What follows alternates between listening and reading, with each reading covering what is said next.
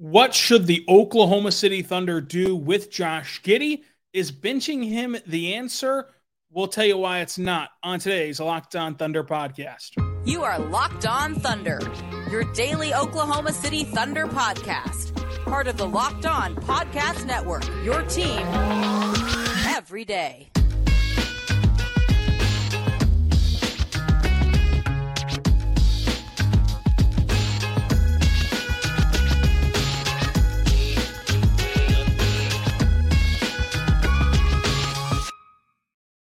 Let's get it going on the Locked On Thunder podcast, on the Locked On Podcast Network, your teams every day. I am your host, media member, and editor-in-chief over at thunderousintentions.com, Rylan Stiles. Follow me on Twitter at Rylan_Stiles. Follow the show on Twitter at LOThunderPod. Email the show, LOThunderPod@gmail.com. On today's show, brought to you by Prize Picks, we're diving into the Thunder's starting lineup and rotation. What should the Thunder do with Josh Giddey? Is benching him the right answer? And if it's not, what's the solution?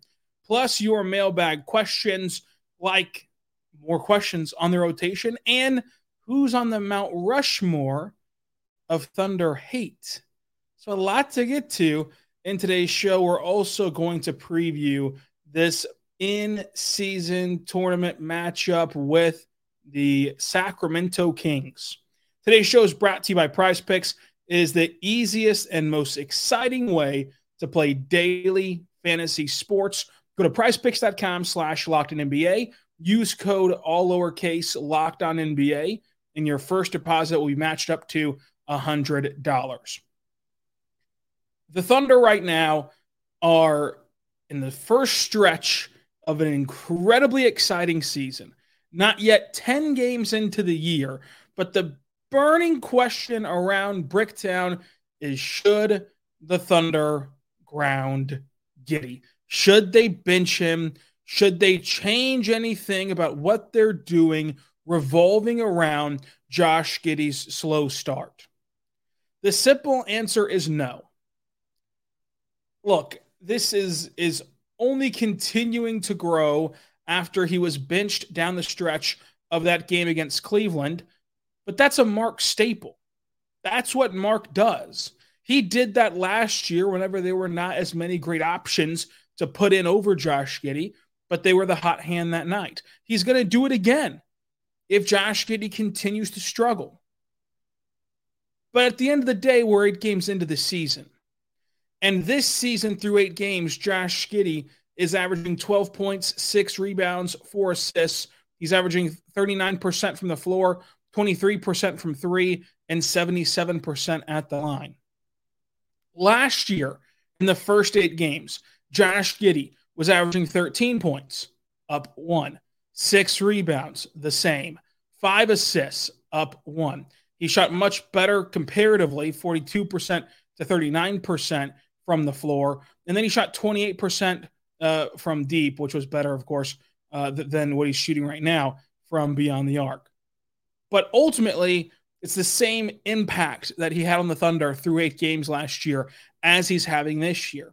But he was able to end it on a career high in his second season with 16 points, 8 rebounds, and 6 assists a night, going for 48% from the floor and 32% from 3.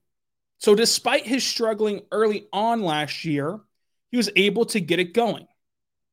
And in the last 2 games, I felt like the decision-making was a lot better from Josh Giddey. Mark even agreed whenever I asked him post-game about that assumption. And the biggest issue I found with Josh Giddey's game, especially against Cleveland and down the stretch against Atlanta, is that the frustration is not only growing, but it's showing up on the court from Josh Giddey. And I think that you just have to give yourself some grace a little bit if you're Josh Giddey and not let your frustration kind of rule or dictate your game in any way. Of course, you'd much rather see the shots go in than not. But a lot of the time, especially against Cleveland, there's nothing that you would change besides having the ball go in. And sometimes the pumpkin does not find the patch. So the burning question is, should the Thunder bench Josh Giddey? What's the solution if not? First and foremost, you have to let a guy play, and you have to let him play through this stretch. And this is a 10-game stretch that has not even reached the 10th game yet of the first 10 games of the season. And so we have to put into perspective that he also started slow last year. And then it's a 10 out of 82 game stretch. This is an incredibly long season.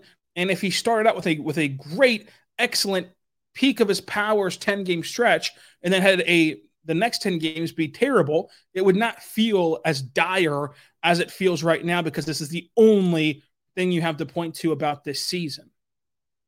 But I don't think that the Thunder should bench him, and I would venture to guess that the Thunder will have the exact same starting five for the remainder of the season, as long as those five guys are healthy. I think that every time the five guys are healthy, you're going to see them at the jump ball circle, and it's going to be SGA, Josh Giddey, Lou Dort, J-Dub, and Chet.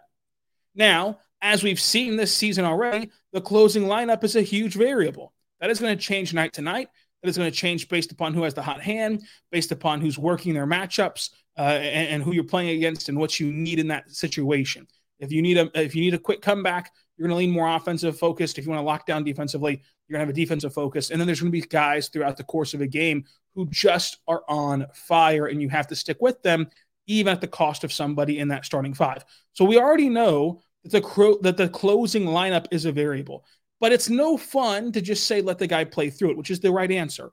So I'll grant you this. I would be interested in kind of a different wrinkle, a quicker stagger for the Thunder, similar to how Houston played with CP3 and Harden, where like they started the game together, but fairly quickly you staggered those two guys to allow them to maximize what they do best on the floor.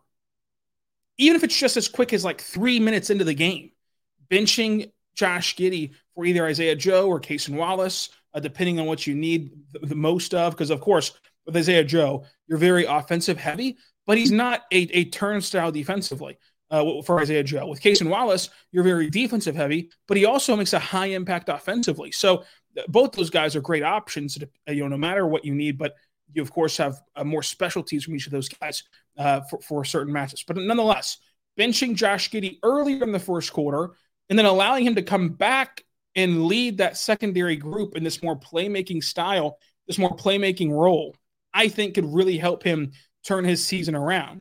And of course, if he does that and he gets hot, then you close with him. If he's not hot, then you bench him like you did against Cleveland. And then you can also mix him back in with that first five lineup as the game dictates. But I think that we get so caught up in this 8-game stretch that we forget that Josh Giddey is not even 2 months removed from being at a star level in FIBA, of like he was being, touted around the FIBA World Cup as one of the best young players at the event, as a leader of Team Australia and the Boomers, who had their best run in program history, really, when you think about it, one of their best runs in their history. And that was 2 months ago. Much less when you point all the way back to the Pelicans game, much less when you point back all the way to that December, January stretch where he was playing like an all-star caliber player for that sample size. Like, we've seen him play much better than this. And I don't think he just simply forgot how to play. We've seen him play much better than this in a Mark Daigneault system. We've seen him play much better than this with Chet Holmgren on the court. We've seen him play much better than this with the other four starters on the court as well all of last year. We've seen him do it. He can do it, and I think that he will. Just as he started slow last year. He's going to figure it out. He's going to play through it. Now you can have the conversation of how do you avoid these slow starts, because the slow start was happening the first 8 games of last year, but it also is a trend that happens for like game to game, just starting slow within the game itself. How do you avoid some of that? Like, that is an interesting conversation of how to get over that hump. You can have the conversation of what lineups are best maximizing what the Thunder want to do in the grand scheme of things. But to throw the baby out with the bathwater on this one is way too premature over an 8-game sample size. Again, an 8-game sample size would be completely hidden away had he started out incredibly strong in 8 games and then had a subsequent 8 games where he was just terrible. So it's all about what have you done for me lately? It's all about what the most recent events are. And you also always just have to factor in that there are some people who, even fans of the team, of course, like even specifically fans of the team, who think that the only way to be objective is with negativity. That's not true at all. Being objective, it doesn't have to look like bashing somebody or being negative or thinking that you are analyzing a game doesn't have to be pointing out flaws or harping on certain issues. It's going to contain that, right? There's going to be players where we're going to talk about Pokusevski here in a little bit. There's going to be players where you do skew more, hey, this is not going well, this is not going good. But the extremes that you get to, it's the same thing that was happening with Lou Dort last year. Last year, for 90% of the season, the same people that you're seeing right now put Giddey out to pasture were the same people who ejected Lou Dort from the face of the franchise this time last year. And now Lou Dort has grown and developed and has found a role to be an incredibly efficient offensive weapon for the Thunder. And we know what he brings defensively. And Lou Dort's had many, many, many more NBA minutes in games played than Josh Giddey. So it can happen. It takes time. Rome wasn't built in a day, and development is not linear, and all the other catchphrases and cliches you want to use to get down to the basic truth of Josh Giddey is playing bad in these 8 games. He's not playing good. He's not playing up to his standard, the Thunder standard, or anybody else's standard. He's not playing good at all. But these 8 games do not make a career. These 8 games do not define a tenure. And these 8 games, in the grand scheme of things, even within the construct of this season, will not dictate how good or bad he is. From now until April will. But as we saw a year ago, people left last season extremely encouraged by Josh Giddey. And yet he started out just as bad last year.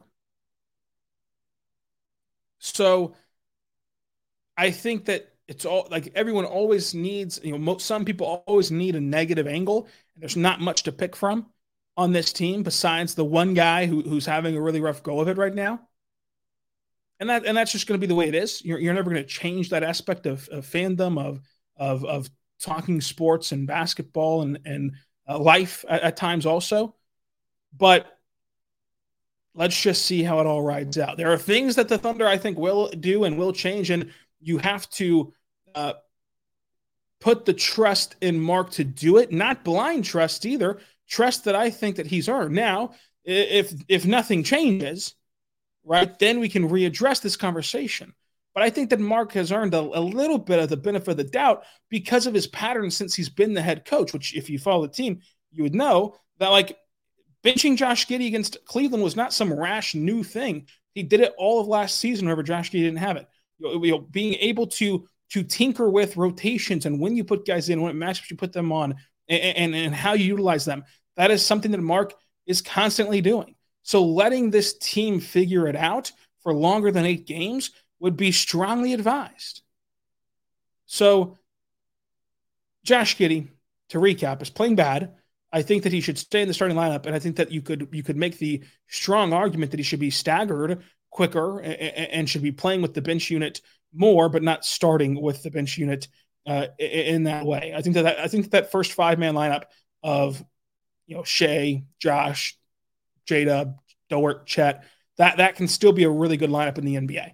It's just going to take, of course, Josh Giddey to not be having these bad nights that he's had. And I think that he will turn it around sooner than later, hopefully. And we'll continue to monitor the situation as it goes on.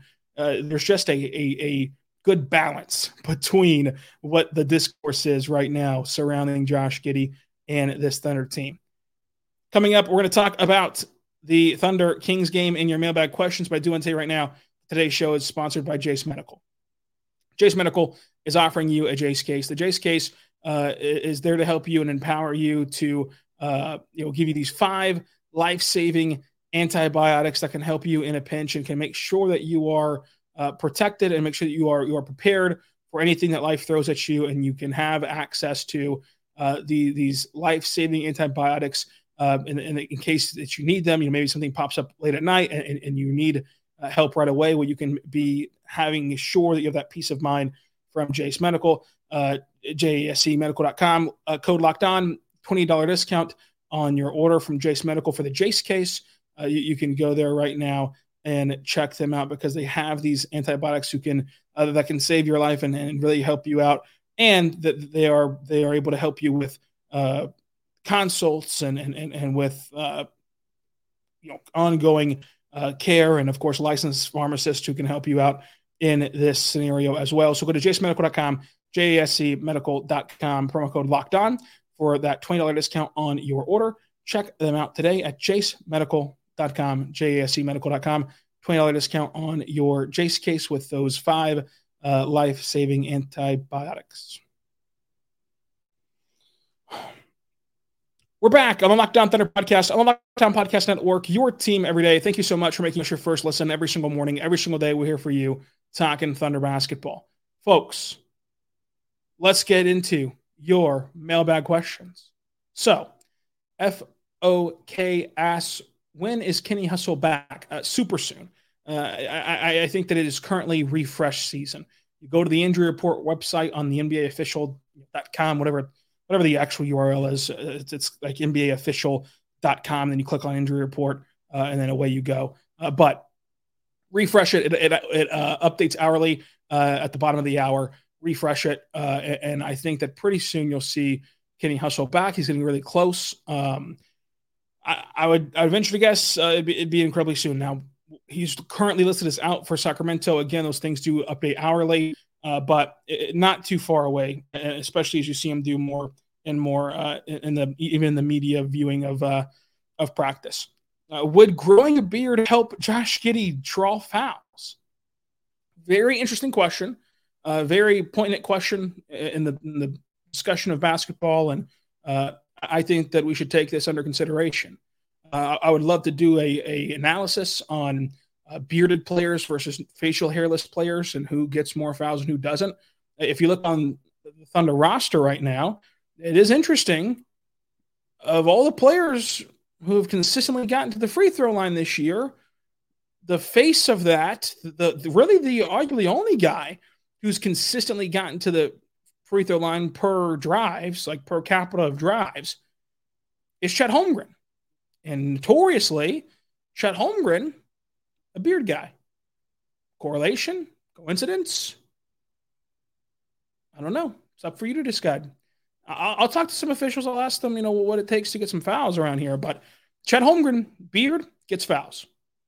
SGA, no true beard, no fouls. Think about it. Look, I don't know if Josh Giddey is fortunate enough to be able to grow a beard. Some of us can't, and that's okay. And we should respect people who struggle in the facial hair department, especially in the bearded department. That is a very tough one. Some people got it, some people don't. This is the best I can do in terms of the mustache, but I can't really grow a beard. And if that's the same problem, plugging Josh Giddey, and this is why he's not getting foul calls, I really feel for him. But that's good investigative work for OKC. SGA kind of has that little it's not called it's not a soul patch. What's it called? The little goatee type of thing, chin beard type of thing, whatever you want to call it. Maybe he needs to grow like a full blown beard, like Chet, to get to the line. I don't know. We'll continue to track that as we move forward. So we can go now to the next question. Why no minutes for Trey Mann, Micic, and Bertans? Let's break it down. 3 players, 3 quick answers. That was Bertans. Even forgetting the contract stuff, if you didn't know, that the Thunder can't play him in 75% of games, or else they would owe him $16 million. If they play him in less than 75% of games, they only owe him $5 million whenever they do cut him this offseason. So they're going to limit his playing time and make him miss, I believe it's 20 games, to ensure that they only have to cut him for $5 million next year instead of $16 million. Simple financial math. Great stuff there. Now, even forgetting that, pushing that to the side, he is insanely limited defensively, to where the only lineups where you can get him some burn is whenever the other team has a stationary player on the floor. So his two best matchups this season have been when he defends Joe Harris, who just sat in the corner and did literally nothing. He moved less than you or I when he was on the floor offensively in the half court. And then against the Cavs, he faced off with Dean Wade, sort of the same thing there. But the second that those guys are no longer in play and the opposition picks up on Bertans and tries to pick on him, there's really nothing you can do. And I say that there's nothing you can do because there are plenty of bad defenders who are bad because they don't try and they don't give effort and they don't care defensively. Dallas Bertans, you can say that he's bad on defense, and you'd be right. One thing about it is he does try. He does give everything that he has, and he is active defensively. He's just not very good. And that is just how it is. So he's not very good defensively. So with that being said, at best, you're going to play him 10 or 12 minutes a game at most. That is the most you can steal, because whenever you have Bertans on the floor, you are stealing minutes to try to get him on the floor because of what you're sacrificing defensively. And like the other night against Cleveland, his three ball wasn't working. So if that three ball's not on in that 10-minute stretch, then you've really risked a lot for not a ton of reward for at best trying to go with a net neutral time on the floor with Bertans. So, Bertans is just in a point where there's not much you can do to play him. Now, to his credit, he, like the rest of these guys, Micic and Mann, he's done a great job of being a great teammate, and even at shoot around doing kind of silly stuff like the post shooting game that they play, which is a fun thing to observe. He's into it. He's laughing. He's dancing with the Trey Man. He's having a ball out there, even though he's on a string of a few DNP CDs at the time. So credit to him for being engaged with this young team that he doesn't know anything to. He has been here for a New York minute, and he is still locked in and trying to help as best he can with his team, which is encouraging to see, especially after some of the reputation stuff that came with Bertans this offseason. So it's been great, and it's been every time that he's been made available to the media, he's been awesome to talk to and very open and candid with his answers. It's been great, but he's just very limited in what you can do. So that's why you don't see a ton of minutes for him, even though in this utopic world, his three-point shooting is a huge value. It's all the other stuff that really hinders him. Trey Mann, it's a style of play thing, I think, where it's a bit different than the team identity. But when he has been given a very, very, very, very, very, very, very, very, very small sample size this year, at the end of blowout games, low stakes, of course, he's played well. And again, he deserves a lot of credit for staying ready and also being a really good teammate who's not pouting or anything else whenever he could be as a former first-round pick who is not playing a ton for OKC. Micic has already addressed that he's having a very hard time adjusting defensively. I think that you're going to see the Thunder start to gel him in. And I would just, again, if you are worried about Micic, I know that the Gabriel Deck PTSD is real, but I'd go back and look at last year's October and November lineups and compare them to the end of, to compare them to like March and February lineups and see how they're different, what the Thunder are doing. This is an incredibly long season, folks, incredibly long. Coming up, we're going to get to more of your questions. But first, I want to say right now, we're good friends over at Prize Picks, folks. Prize Picks is great. You can go to prizepicks.com right now /LockedInNBA. And when you do, you get an instant deposit match up to $100 at prizepicks.com /LockedOnNBA. Folks, Prize Picks is awesome. It is the most exciting way to play daily fantasy sports. And what you can do with Prize Picks is you can combine these sports of, like, if you want to tonight, for example, you can combine the NBA in-season tournament games with a college football game or with a college basketball game. And so you can make these Prize Pick projections. And so what I love the most about Prize Picks, though, is it's only you versus the projections. So there's no like crazy and insanely well-versed betting shark who can go and just dominate this pool you're in. It's none of that. It's just you versus the numbers. So you can go and make these games a lot more interesting to watch by going over to prizepicks.com/lockedon. And when you do, all you got to do is pick 2 to 6 players and then just project. Will they have more or less than their prize pick projections? So you can say SGA, will he have more or less than a block and a half? You can say, will Chet Holmgren have more or less than 2.5 blocks? You can put in there, will Josh Giddey have more or less than 8.5 points? You can do a lot of fun stuff over there at Prize Picks with the Thunder, with NBA, with NFL. You can even do cross-sport entries like I mentioned. So if you want to, you can take already Sunday projections for tonight's Friday game. You can take Sunday projections in the NFL and tie them into this Thunder in-season tournament game if you want an entire weekend of sweating out these projections. So check them out today at prizepicks.com. That's prizepicks.com. And you can use the promo code LOCKEDONNBA for the first deposit match up to $100. And if you're worried because all you care about is the NBA, and we know in the NBA, you can never really tell who's going to play and who's not going to play, don't worry at all, because Prize Picks has a reboot policy to where if you're a player that you've already entered does not play, or even if they got in for just a second, they're going to make sure you're taken care of on that entry whenever you didn't have a shot at all because of him not playing to win. So make sure you go there right now to Prize Picks and use code LOCKEDONNBA. When you do, it is a $100 deposit match up to $100 for you. So check it out today at prizepicks.com/LockedOnNBA.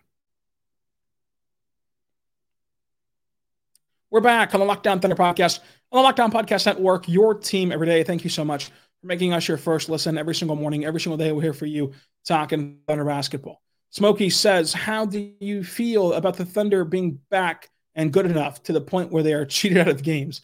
It feels good that these calls matter, right? The refs have gotten calls wrong from the first time that basketball was ever played in Toronto in the NBA to current day, no matter who's playing, right? In Charlotte games, the calls get wrong. In the biggest of big stages, the calls get wrong. So like the refs blow calls a ton, but to have them actually matter and to actually have them be fodder again is just a sign that like this fan base, this team, this organization is back into relevancy, which is great. And which is fun, and which is great for me personally doing this job that you guys care enough to listen to and to seek out coverage of this team. I really appreciate that. And of course, we're trying to get better every day. Thunderbeard says Draymond Green for 1,000 reasons, Patrick Beverley for Russell Westbrook's knee, Clay for Game 6. Who else is on the Thunder Mount Rushmore of most hated opponents? I'm going to say that Termine guy from SiriusXM. Yeah, that was a great opponent during the rebuild. A lot of battles with him, a lot of hard-fought wars, a lot of black eyes, a lot of punches thrown, shots fired. You know, it was a tough battle. In the end, Oklahoma City came out on top, as they typically do. But respect to the opponent for trying. I hope that he enjoys Charlotte. I hope that he enjoys all that's happening right now with the Buzz City Hornets, and hopefully the new ownership there will give him a fighting chance. But black eyes healed up, put some stakes on it, and ready to go. So I'd say the Tremaine guy is probably the Mount Rushmore of most hated opponents for Thunder fans, along with the names that you mentioned. Who is the most expendable of the guys that are being a consistent DNP to start the season? It's Poku. I mean, look, the Thunder have a history of what they like to do with restricted free agent guys, and it's to move on from them, as they did with Darius Bazley last year. And, through all of the front court issues, Poku didn't find himself in the rotation. Now you have to caveat that with, just because Poku was not on the injury report doesn't mean he wasn't injured, in the sense of, he wasn't ramped up. Like he was not ramped up, and I don't think he's ramped up enough to have truly factored into the rotation and to truly have factored into, the decision-making process to play him heavy minutes when the Thunder lacked front court depth. He was part of the reason why they lacked front court depth, because of the injury he sustained pre-training camp. So he missed all of training camp.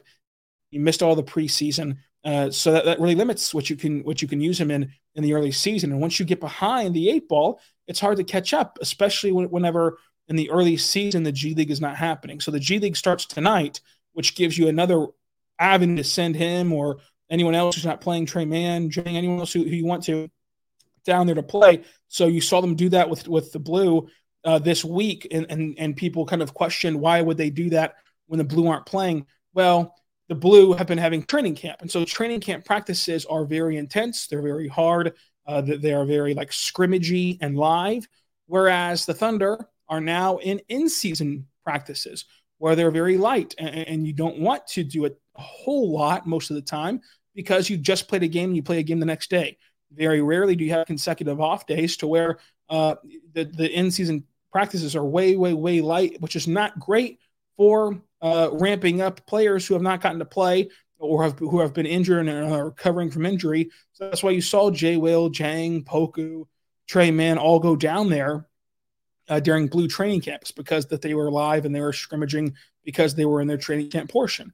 Now the G League is back and the games tip off tonight. The Blue are playing the Texas Legends tonight. And so that gives you another avenue to help ramp up Poku and anyone else you want to, and the G League, which will help him in general. But last year of his deal, no extension in sight as we all expected. And he's been passed by a little bit by other guys on the roster. You have a huge influx of picks coming in, of course, not just like your mountain of draft picks, but even within the construct of this draft that we're about to see in 2024. And I think that he's obviously the most expendable because I think that we went through like Bertans. Yeah, sure, they're going to cut him at the end of the year, but we already know that, so that's not an interesting answer. Micic, I think that we've addressed how I think he'll get back in the rotation and play heavy minutes for sure. And, of course, he's on a longer contract. And then you're down to Poku and Trey Mann. Obviously, both great answers for this question, but I would be curious to see if we don't end up in the same place with Poku that the Thunder did with Baisley, of seeing him be dealt at the deadline for relative peanuts for the investment on the front end in Poku. But we'll see. Maybe he can be ramped up in the Blue. With the G League here tonight, and he can get ramped up for a couple games, and the Blue come back to OKC next week on Wednesday, and on Monday and Wednesday. So that could be another great time to send him there while you're in town for that Tuesday game against San Antonio. You send him to the Blue for Monday and Wednesday on the front and back into that game. So maybe he can come back from that and play his way like he did last year. He played really well last year. He played at a contributing level last year in the stretches of November, December. Then he, of course, had a devastating leg injury, which decimated his entire season after that. So in the whole course of this Poku experiment, you have 2 really good months, and he's had no chance to prove that those 2 months were legitimate yet. Maybe he gets that chance. I think he will get that chance at some point this season, but he's got to use that time to truly prove that those 2 months were legitimate. He can still do it, but he's for sure very expendable just because of the circumstances that he's found himself in with this stop. Now, I believe that he'll get, if this is the end of OKC, as in like this season at some point or in the offseason, I do believe he'll get a shot somewhere else. And I wouldn't close the book on him in OKC at all. I'm just saying that to answer your question, you'd have to be circling Poku right now with this answer. So for all those reasons, it's Poku, but I still believe that Poku can play a really close to what he did in November and December last year. And if he can do that, then he would be worth a smaller contract extension for OKC. But we'll see if he can actually come through with that once he ramps up from this rehab process. Tonight, the Thunder play the Kings. You can catch that game on SiriusXM. Matt Pinto has the call for the Thunder on the radio. You can also catch the Locked On Thunder podcast there and anywhere else you get your podcast from, including on YouTube. But this is the in-season tournament game number 2 for OKC. It's in Sacramento. The Kings have lost back-to-back games to the Rockets in embarrassing fashion. They have fallen to the Warriors. They currently sit 3-4. The Thunder sit 5-3. The Thunder are looking for their first Western Conference win, which is pretty interesting, just how the schedule fell out. But the Thunder are 0-1 in season tournament group play. The Kings have not played yet in the in-season tournament. This will be their first game in pool play, so it'll be important for them, important for the Thunder. Now, the Kings do not have De'Aaron Fox, which, looking at their depth, is not a great thing at all. I mean, it's going to be a lot on Davion Mitchell, going to be a lot on Keegan Murray, going to be a lot on these, Kings of Sabonis versus Chet, and no Fox does take some of the excitement out of the game as a whole, but it should give the Thunder a bit of an advantage, of course, having Fox out of the lineup and kind of decimating one of the biggest key factors for the Kings in their lineup. Now, the Thunder still list Kenny Hustle as out, but really it's a short injury report for this point in the season. Fox is out, Trey Lyles is out, and Kenny Hustle's out. That's it. Keontae Johnson, of course, is with the Blue as they start their season today. Watch out for any sort of morning announcements on Saw or Waters or Poku or anyone else that you could keep tabs on. Let's see where they're at as the morning unfolds. But ultimately, you're going to have the Kings Thunder tonight in a very big in-season game, in-season tournament game. The Thunder have to win tonight. You know, they should very much be advised to win tonight and get back on the high side in this in-season tournament, and then hope that the Warriors lose their next in-season tournament game and kind of go from there. If you want to make a night out of it, the Thunder on the West Coast, you're going to be staying up late anyway. You can start your night with Minnesota against the Spurs in the in-season tournament pool play for West Group C.